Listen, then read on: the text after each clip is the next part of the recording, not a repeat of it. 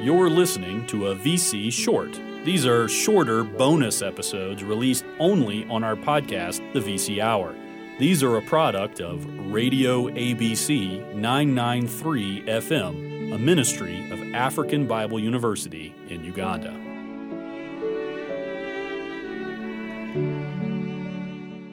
I had a great experience the other day. I bumped into a listener of the program after I gave a sermon in a church. It was a really good experience, very nice. Get to meet and experience someone who's excited about the show, and they had a great idea for a Q&A based on some things I said and even some content in the sermon as well, which they were curious about some of the wisdom literature in the Bible and how it works.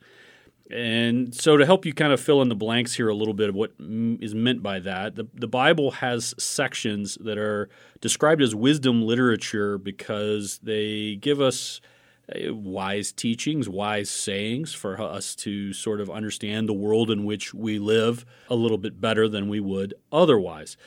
The three primary wisdom literature books are the book of Job, Ecclesiastes, and Proverbs. Those are the three primary books, and you might find isolated wisdom sayings in other places, but those are the main places that you would find what we call wisdom literature. Now, the question comes up, and I think maybe even in part in response to a previous Q&A question from a different listener, what do we do with those sections where there seems to be what we might call an apparent contradiction? It looks like two verses tell us opposite types of instruction. And I think that the best example of that would be Proverbs 26:4 and the verse that comes right after it, Proverbs 26:5. And I think these are a great example for us because they're back to back. There's basically no chance that it wasn't noticed that they seem to say different things, and they find themselves almost word for word responding in different ways. Let me just read for you Proverbs 26:4. It says, "Answer not a fool according to his folly, lest you be like him yourself." By itself, that seems pretty clear-cut, pretty obvious, pretty straightforward, right? You have a fool, he's in his folly, he's doing foolish things, saying foolish things, so you don't answer him, because if you answer him, you too might be foolish, you might be answering foolishly. Okay, that's pretty straightforward. And if you had that piece of advice, that piece of wisdom, then I think you would feel very, very confident you were doing the right thing. But then in verse 5 that immediately follows, it says, "Answer a fool according to his folly, lest he be wise in his own eyes." Can you see how on the surface this looks like a massive contradiction? Answer not a fool according to his folly, answer a fool according to his folly. On surface level, these seem to be disagreeing with one another. There's a certain way of reading the wisdom literature in a very wooden sense, then you're going to have problems because you're going to look at those two verses and you're really going to scratch your head and you're just going to be confused. What is it I'm supposed to do? Am I supposed to answer? Am I not supposed to answer? And I think understanding wisdom literature in general is actually very, very helpful for this. Allow me, if you will, to give you an example of two different proverbs that come from a different source. This is a non-biblical source for sure, but I'm just trying to demonstrate to you that you might have sayings that you're very comfortable with, that you are very certain are true, and you know how to deal with them in the right way. Let me just give you an example. Now, these may not come from your culture, so I'm going to give a brief explanation. And I'll talk a little bit about how these types of examples are actually a bit acculturated as well in just a moment. So be patient with me if you think of these in different ways. We have this saying that says, "The early bird gets the worm." The early bird gets the worm. And so what that's talking about is the fact that most often you find the birds out there at the very beginning of the day, and they're looking for their food because their food is moving early and they want to be there early. And if they wait later in the day, then they're going to miss the opportunity. So the suggestion here from the early bird gets the worm is you have to get up and you have to go after it, right? You can't wait around. You got to get up and you have to go after it. And again, just like with Proverbs 26:4, that seems like a very straightforward saying, and I think we all feel very comfortable with the idea that if you want something, you really have to get up and go after it. That's how it goes. But we also have a different saying. You may have heard this one as well. We say, good things come to those who wait. Good things come to those who wait. And the point of this proverb is essentially that we need to be patient, that sometimes pressing, sometimes pushing is the wrong way. Impatience often spoils the thing that we're going after. But instead, we sometimes benefit from holding back and making sure that the right thing happens in the right time and in the right way.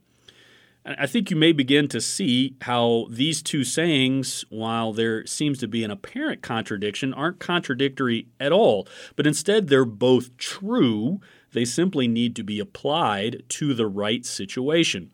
That is, sometimes the most important thing that we can do is to get up and to go hustle after something, to be the first one there, to be sure that we're putting in the effort, we're putting in the attention, and to get after things early. But sometimes the best thing that we can do is to wait, to be sure that we are not so overeager that we destroy the thing or so demanding that we never get it to come our way because we don't have any patience, that patience really is an important aspect. Now, I say those two things from a culture that holds both of those sayings, and there is clearly truth in both of those sayings, and they don't view those two sayings as contradictory. The reason they're not contradictory is because we assume that this wisdom gets applied to two different situations, that we're not talking about one situation, we're talking about two different situations, and that wisdom, in a sense, is knowing what to apply. In fact, I would go further to say that discernment with wisdom literature is always the key. And what is discernment except apply the wisdom of God appropriately to your situation? And I say here the wisdom of God because I have Proverbs 26 in mind. Surely the early bird gets the worm. That's not necessarily the wisdom of God. I think that's just natural revelation. Good things come to wait. Again, that's not even a paraphrase, I don't think, from anything in the Scripture, although certainly the idea of patience is very much there. But Proverbs 26:4 and 26:5 are both just straight Scripture.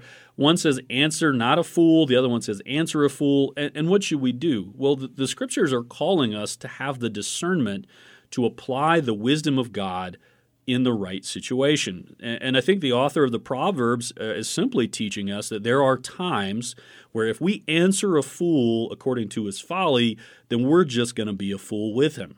And that there are other times that if we don't respond to a fool, that fool is going to think they're wise in their own eyes. And that the importance of wisdom literature is to be very sure that you're applying the wisdom to the right situation at the right time. And in so doing, I think you'll find that the wisdom of God pays great dividends. You might think of David, and if you go back to some of the episodes we listened to about Joab, Abishai, and Asahel, I think you'll find David was a man that while he had great moral failings in part, very frequently applied the wisdom of God correctly to the situation in which he was living. And for that reason, he is generally thought of as someone who, as he himself described, loved the law of God. He loved it because he was able to apply the wisdom of God to specific situations. I think that's the best way for us to understand the wisdom literature. That God is giving us wisdom. It's important for us to understand directly what it's saying, and it's also important to apply it to the specific situation. For some of the Proverbs, some parts of Job, some parts of Ecclesiastes, I think it's relatively straightforward. For others, just like Proverbs 26 verses 4 and 5, a great deal of wisdom and discernment are necessary even to pick the right situation in which to apply that. I think from common experience we can say that very often is true, that we're presented with situations, scenarios in life that are truly not straightforward. And our job, our obligation, and our delight, I think, as Christians, is to take all of the things that God has taught us from His Word, to discern by His Word and by His Spirit the best way to apply that in our situation, and to try to give God the glory and to receive the good from Him that He would give to us. Well, I hope this has been a help to you as you think about wisdom literature and applying the wisdom of God to your life.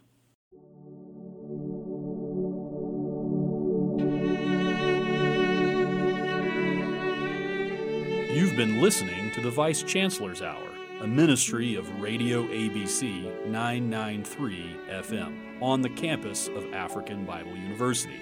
We hope this has been beneficial to your Christian walk and understanding. If it has, you can support the ministry of Radio ABC by going to AfricanBibleColleges.com and clicking on the Donate button. Don't forget to let them know it's going to the Uganda station. If you have questions about this or any other episode, please feel free to contact us at vchourofficial@gmail.com. We're also available through Instagram and Twitter as VC Hour Official. We may answer your question on a future episode. Until next time, may the peace of God and the fellowship of God's people encourage your